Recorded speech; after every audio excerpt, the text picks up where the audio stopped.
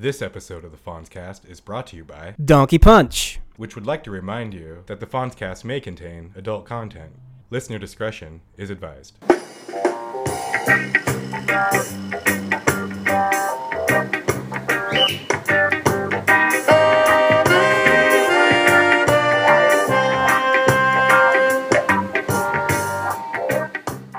Hey, Fonz here. I'm here with Josh. No Nick, no sea cakes today. Nope. No sea, but it's okay. We'll get through it. We're here at Ecliptic Brewing. They brew beer here.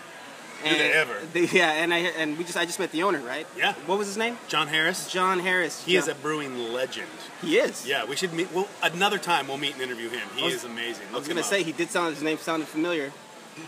Yeah, yeah. I mean, up there with all the legends. He did. There's a recipe of beer called Mirror Pond. He did that? That's his baby. Whoa. Another one called Jubilale. No way. That's my favorite beer. That's him? That's my favorite beer. Yeah, that's him. Every time I've been to a Christmas beer competition, Jubilale wins. Dude, it's amazing. Wait, wins in your book or in the... In the popular vote. Oh, okay. I should also say that voice, obviously, is not Nick. That is Illion Maybe. He is I guess, an author, right? I guess. I mean, soon? Now? Fingers crossed? Yeah. Okay. Yes, he is an author and also has a slideshow called the Smurfy Code, which was really popular right here around, say, 2012 or so. Yeah. Yes. So this is kind of like, you heard it right, it's called the Smurfy Code. It's kind of like a Da Vinci Code style. Why don't you explain it? I mean, I think it's awesome. So the Smurfy Code I guess it's my Holy Grail thesis wrapped in popular culture, especially Smurfs. So it's about how I found a code hidden in the Smurfs that led me to the truth behind the Holy Grail, like the Da Vinci Code, but with Smurfs. Like the Holy Grail, like the Christ. Yeah, not my the Holy cup of Grail, Christ. the Holy Grail. Yeah, nothing about Jubilale. Talking about the Holy Grail, which is a very popular subject where you're from, right? I think it's more. I mean, it's a global story. I mean, like That's what he meant. Earth. Yeah, yeah. Thank you, Josh. I mean, throughout the ages, every culture has these kind of legends about, this fabled thing. But of course, in the last 2,000 years, it got turned into a Christian story about some magical cup that appeared at the Last Supper and then magically appeared at the crucifixion and bestows immortality. These were just stories created by the Christians to cover up what went on, the stories that were existed before, which were not about a cup. They were about a stone. Yes. So when I started looking for a stone around the world, I found this stone. And it's everywhere. It's on the Hindu temples, it's on the Mormon temples, it's on the Christian, the Catholic. It's on everything. Everywhere you look, it's right central to the holiest of holies, the main temples, carved in stone. And gets ignored and just said, oh, it's just decorative. It looks like a beehive, a pineapple, an egg, a crystal, right? A pine cone. Yeah. But it's always the same shaped thing, and it's always very exotic, has some weird backstory, but there it is. And so my little theory wrapped in Smurfs is about me saying this is the stone, and it's everywhere. It's on railings in the park, it's in the middle of fountains, because this is the image that seeps through our culture, because it's this precious object from antiquity, and we no longer know what it is. But my theory is that, it's the Holy Grail. And it may well connect us to our ancestral gods. It's a really great presentation. I mean, like, I hate to call it a slideshow because you also have, like, you do a really good job. Also, you make it funny. Like I said, you look great in that. No different than now. Oh. But I like to say it's serious but frivolous. But I mean, like, it's these days, it's not a lot of people like to watch slideshows. But I really, the content is amazing, and the way you put it together, it's really hard to deny. You come out of it, and you just want to say, "Hey, Josh, did you ever see the Smurfy Code?" And he looks at me like I'm crazy. But you've got to see this thing. Right now it's available on YouTube, right? Mm-hmm. Yeah. Yeah. And maybe we'll post a link up on it, maybe on our Twitter, or something, so you guys can get to it easy. But I'm just fascinated as to how long did it take for you to put that together? It was something I was working on for a long time. It started when I was a tour guide on the open-top double-decker buses in London. Just seeing objects around the city and then asking some questions of our teachers and being, pointed in certain directions towards things like Mithraism, The worship of Mithras for the Romans was a huge thing. That ties into the story. My brother was a Mormon, so I'd found out about what they call the Deseret. These days they'll say it's a beehive. Yeah, I've seen that. And represents I had seen that community. before, even before your thing, but I had noticed that it was odd. And like, it's funny, like just the other day I was taking my dog for a walk, and there's just like, obviously it was like a Catholic family. They had these Catholic statues of Mary and Joseph, but in between them was this huge, I guess they would have called looked like a pineapple or really a large pine cone. It's just really odd. It was like right on their porch. It is very strange. If you see the Pope's staff that he takes to all of his outings, whatever they call them, there is Jesus on the cross on the end of his staff emerging from a pine cone. So this pine cone, they never talk about it. All the conspiracy people say, "Oh, look, there it is." Yeah. I have a different take on it to many people. Some people seem to think this pine cone represents the pineal gland. Yeah. But my opinion on that is, if you were to, say, on the field of battle, find a cleaved skull and open it up and go through that brain and find the pineal gland, it's about the size of a grain of rice. And it's kind of pine cone shaped, but it's a little piece of fatty gristle. So the idea that they turn this into the central icon of all religion, I find a stretch. Okay. And the idea that the pineal gland is this seat of the soul and the third eye, it's a lot for one little piece of bristle. There's not much to back that up. These things appear out of nowhere and suddenly get a life of their own. But equally, my take on it is just as bizarre. I mean, I'm saying it's a stone that's more like what you would call an iPad, an iPod, or a phone, a smartphone, because it seems to do so many things. It sits, you look at this thing in a dark room. If you go to a temple, pick any country in the world, find an old temple. It has in the middle of it what you call a Holy of Holies. A small dark room with enough room for a priest and his friend. And maybe a hole in the roof for light. And this stone sits on the altar. So it's obviously it glows in the dark. So some would call it a lamp. It has all these qualities.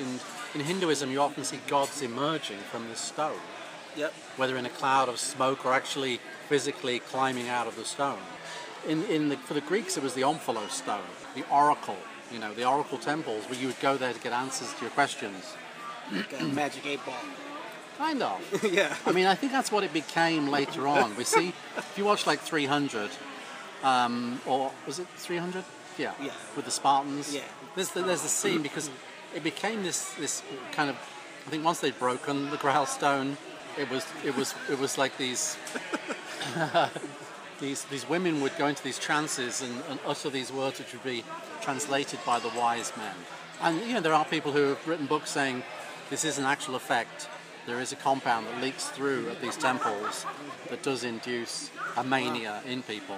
But I think that was centuries after the original oracle temples.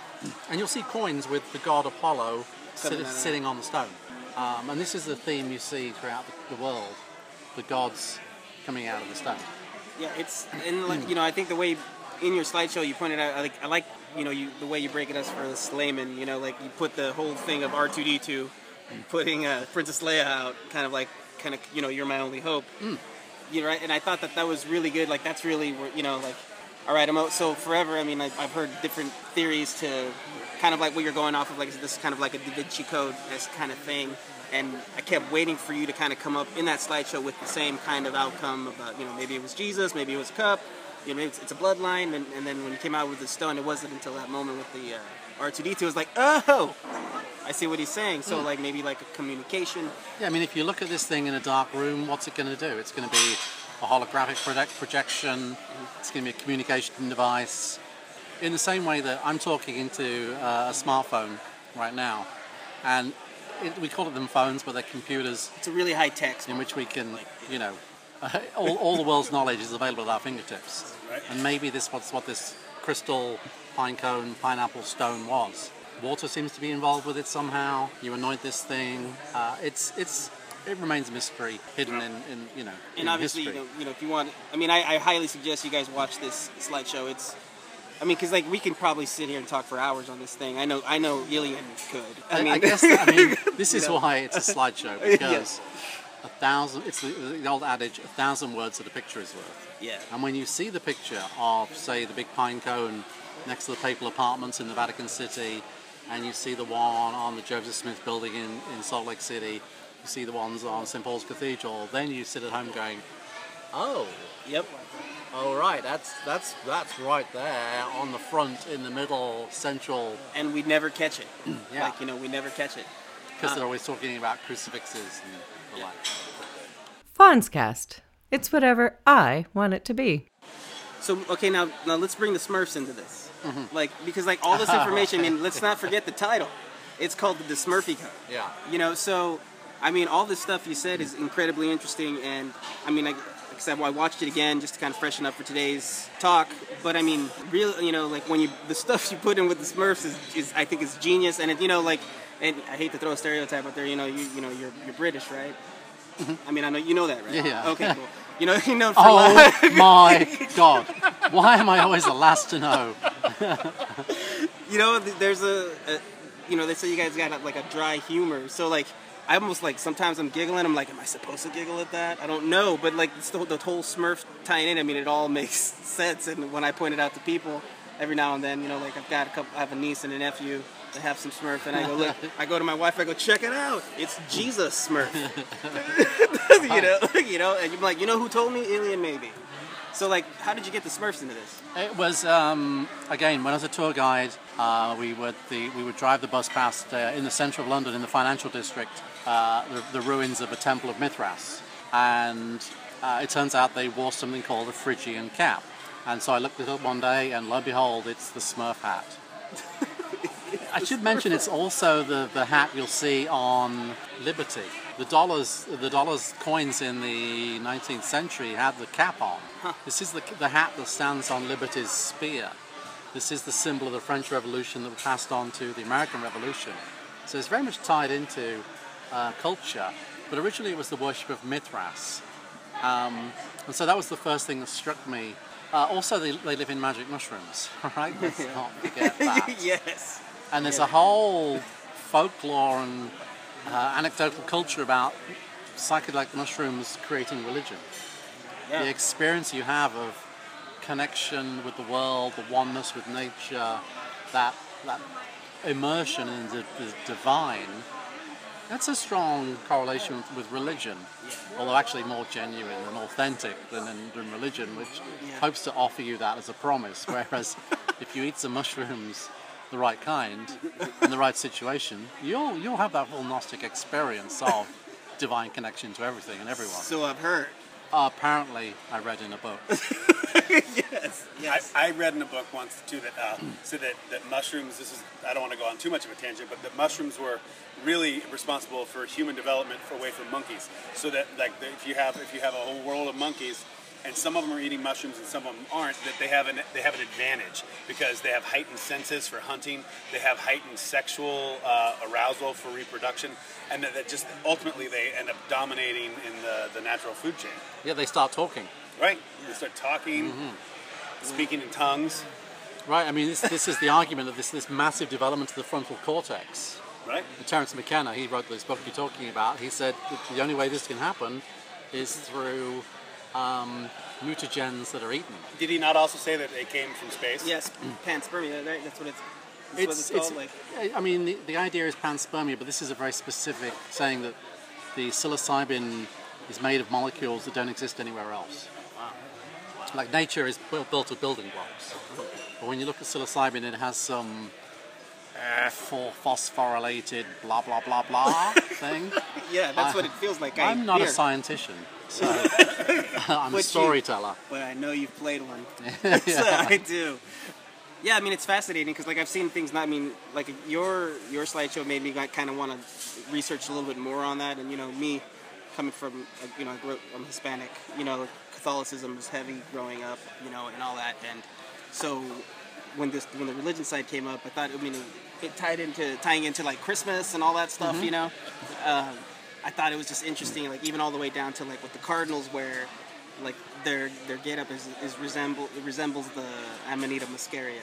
Like, well, the mitre, the bishop's mitre, in Latin it's mitral, as in Mithra, as in Mithras. So again, they seem to be worshipping the ancient gods. And as I said, the cross emerges out of the pine cone. So all of these elements that we accept as part of religion, they have a very mysterious origin, which also ties in with elements of the Smurfs, because they came out of somebody's unconscious imagination. They were meant to be kind of woodland trolls, and hence the mushrooms. But they also happen to be blue, which is the colour of... You need another beverage? They also happen to be blue, which again is the colour of Krishna, which ties us back into Hinduism. And again, Hinduism ties in very closely with Buddhism. When you're talking about some ancient ruins discovered in Myanmar or Vietnam, it's going to be a Hindu/Buddhist temple, and it's going to have a Holy of Holies, and at the centre there's going to be a lingam stone. And any big tower on top of that temple is going to mirror what's on the top of the altar, as above, so below. So kind of everything ties into this thing that's been dismissed as being a decorative item. But really it's the reason for the season. I mean, this stone. Do you think the dismissal is intentional, or do you think it's just so many generations removed that people just don't know anymore? Definitely. It's hidden in plain sight. People have lost. It's the cargo cult idea. And that's saying, right? What would you say as above? What as above, so below. And that's a big like Freemason thing, right? It's just kind of almost an occult truth, if you like. What happens? I mean, whether it's the three pyramids mirroring the belt of Orion, there is this idea of mirroring. So if someone goes to YouTube and they just put in Dismurphy code, will this come up? Yeah. I mean, it's a presentation I did for cable access. What do you call that? Public access? Yeah, that's like way before the internet, right? Yes. I mean, it's not my finest hour, but I'm okay with it. So is it like a scroll? What are you before the internet? What are you what? You gotta dust this baby up. There were cameras with film. Yeah. Light. All right. Well, I just want to make sure people can find it. So if they go to YouTube, they just type in the Smurfy code. Yeah. Okay. Yep. So I mean, it's got tens of views. Yes. I'm going to view it twice tonight, so that'll add a couple. Yeah, and I just watched it yesterday and again about 5 years ago. So. It greatly affects people's lives, and they can't stop talking about it. Well, you know what's funny that, I mean, I know you joke when you say that, but honestly, I do talk about it when, just in conversation, things recently became legal around here, like alcohol, and when we're all gathering around, passing the beer around, The green beer. Yes. Know what I mean? It definitely kind of comes up and becomes a really fun subject to talk about. Yeah. So now, you did the Smurfy Code, and now you've got a book coming out that's you're working on. That's like part 2 to this. Like you've done more research, you found more things. Well, for me, this is, as I mentioned, in terms of the strands of this story going back forever. There were moments when I realized I'm not telling this story; it wants me to tell it. So stuff would appear like magically. I'd just go to the library and almost just walk up to a bookshelf, and there would be a book, and I'd open it up, and there would be this very important piece of the puzzle. When you suddenly dive into the oldest story, possibly one of the oldest stories known to mankind, strange things start to happen. As I said, it wants to be told.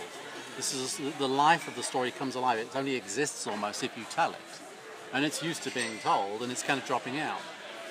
So I realized that there was an element to it which was about storytelling, and I'd been telling this story, and I came across a book which people say, "Oh, this book changed my life," and that's rarely true, unless it's like a diet or exercise book. But I read this book called Mutants and Mystics, which kind of did change my life because I quit my job and I went traveling to India looking for the Holy Grail. So I figured that in the south of India, the temples have been less debased by invasions, and there'd be more clues and better examples of Grail iconography than elsewhere in the world. But this was all already coalesced in my head. So I told people, look, I'm going to go to India, and I've come up with this book. It's called Deeper Blue, and the first part is about traveling through time, the second part is about traveling online, and the third part is traveling overseas. But it's about me descending into my own story to try and become a character in that story. and have my life merge with the boundaries of the story and see if any strange things would happen. And then while I was there, I would write about it. So it's kind of like this self-fulfilling prophecy. It's cool. And that's what happened. So there was something to write about. Yeah. Fonzcast. It's whatever I want it to be. So, there was something to write about, so why don't you, can you give us some? So I start traveling through this most southerly state, Tamil Nadu, visiting all these temples, and I'm in complete heaven. I mean, I've quit my job, I'm on the road by myself, I'm going to these ancient temples. They're everything I ever hoped for. Awesome. I mean, there's the Grail stones, they call them lingam stones in Hinduism, the stone that sits on the altar. It's all there. I'm talking to the people. I'm fully immersed in the stories of Hinduism and where it meets my story. Awesome. Everything's fantastic. I'm seeing all of these carvings of all the gods. You see that classic statue of Shiva dancing on one leg in this kind of arch of fire. Yeah. And then I'll see all the other gods in that same situation. And then another statue without the arch of fire. And I'm like, oh look, that's like Stargate. Arch of fire. It is on, like Stargate. Yeah, you're right. No Arch of fire. Stargate off. Great movie. Right. Yeah. So one day I'm in a temple and I see this huge arch of, fire, flames, whatever, going into the Holy of Holies. Of course, there's two big signs saying Hindus only. You can't just roll into these holy places. But, I've come up with this that's a Stargate. I've got to have a picture of me in the Stargate. So, pull out my phone. I wait for a young Indian to come along because they're all connected to the world. Not the old people, of course. They're going to hit the phone with their finger. And so, this young couple come along and she takes the phone. I said, can you get a picture of me? Get the whole archway in. So I go and stand there and I'm like, oh no, I'll adopt a god pose. So I kind of go with the palm up facing forward and then palm down facing forward. I've seen it in the pictures of the Hindu gods. And I try and look serene. Click. And then so I go, look, cool, got me in the frame, perfect, thank you very much. Carry on looking around the temple. So cool. Back to my hotel. Later that night, I'm just going through my photographs and I look at the picture of me in the arch. And there on my belly button is this blue circle of light. That's crazy. In between the two hand gestures. That's crazy. And I'm just like, well, and it's a smartphone. I enlarge it, but there it is. And it's Krishna blue. That's crazy. It's Smurfy. Smurfy blue, right? And it's yeah. I mentioned the omphalos stones earlier. Omphalos means navel, Huh. belly button. So in terms of I was trying to merge my story with my life, and this seemed to be the perfect, because it's probably just a lens flare. There was a big light in the ceiling, but the precision of this event it felt as if you reach out into the storyscape, it'll meet you halfway. Yeah, it'll finish the story for you. It'll do the flourish that you could never imagine. Yeah. Even if it was a coincidence, it doesn't matter. The timing is perfect. Like you said, it's motivating. It keeps you going. If anything, at least for you, it is exactly what it's supposed to be. Right. For the story, it's the perfect ending. Yeah. Although, if we have time, I did top it. Really? Right. So, as I said, you're not disconnected in India. It's a technical country. I'm sitting in the hotel lobbies on the internet, on my phone, on Facebook, and I developed a crush on somebody who I'd never spoken to them. We were Facebook friends. In fact, she'd seen me do a DeSmurphy Code slideshow. Friends, she's an artist, and I did it at an art gallery. So she'd been there, and we'd connected somehow. Anyway, she was in my friend stream. I start trolling her feed, and I get a bit of a crush on her. I think this girl is really cool. I'm single, and now traveling alone. Hey, he's all alone. He's ready to go. So I get this crush on her. Anyway, when I get to the writing part of the trip, I've got 2 weeks. I'm at the tip of India, right on the tip, and I'm staying in a hotel. I'm trying to write. Writing for me is not easy. I'm just pulling words out of my orifices, just every sentence, and then I'll put the TV on, watch a little bit of cricket or whatever's on the TV. I really wish you would have said telly. I'll edit it. Put that in post, would you? Can I hear consonant sounds? E-L-E. So, I'm in India. I should be And I've done this journey through the temples. I've had this crazy experience. I'm feeling quite good about myself, but you know, the now is always that ineffable. So I wanted to remind myself where I was. I pinned a map of India on one door of the hotel room and a map of the state on the other, and I kind of realized they were both a similar shape. India's like a kind of a tooth-shaped, Tamil Nadu's kind of a tooth shape. I then realized that the town I'm in is sticking out like a tooth. Huh. And then there's a little jetty sticking out at the end of the town, which is the true tip of India. Wow. So I'm like, perfect place to do a ritual. So I'm like, what am I going to do? Eat some mushrooms. I figured I'll write a letter. It's plain and simple, write a letter, throw it into the ocean. So then it comes to writing the letter, and I'm like, well, I figured the words aren't important, the intention is important. So I wrote, you know what I want, you know what I need, with gratitude. Cool. And I signed my name. Took it down to the pier at 4 a.m. Threw it into the ocean. The water sparkled. I looked up, saw a shooting star. I swear to God. And I'm like, cool, done it. I'll stay for the sunrise, which is a big thing, because this is the sun rising over the Indian Ocean, the Bay of Biscay, and the Gulf of Arabia. You know, Gandhi is cool. It's a big thing. So at 4 a.m. I'm there by myself. Come 5:30, there's about 500 Indian tourists. So anyway, quickly forgot about my little ritual. I finish off my journey, my writing. Next step of the trip, next leg of the trip is 2 weeks in England. I get to my brother's, he picks me up from the airport, we go to his house, my parents come, we sit down for a family dinner. Next morning we wake up, we're having coffee, beep beep. My phone says there's a message on Facebook. So I forgot to tell you a big part of the story. So the girl I'm getting a crush on, this artist, she's doing an installation in Portland, downtown. And it's a small gallery, but on one side of the wall, in large copper leaf letters, you know the thing you do when there's 3 guys here. Well, there's a thing that girls will do where if there's a boy they've got a crush on, they'll write their first name and the boy's last name. Oh. Like, you know, like, what if we were married? Right, What would I name you? yeah. So she'd done this whole side of both walls, all the people she's ever had a crush on.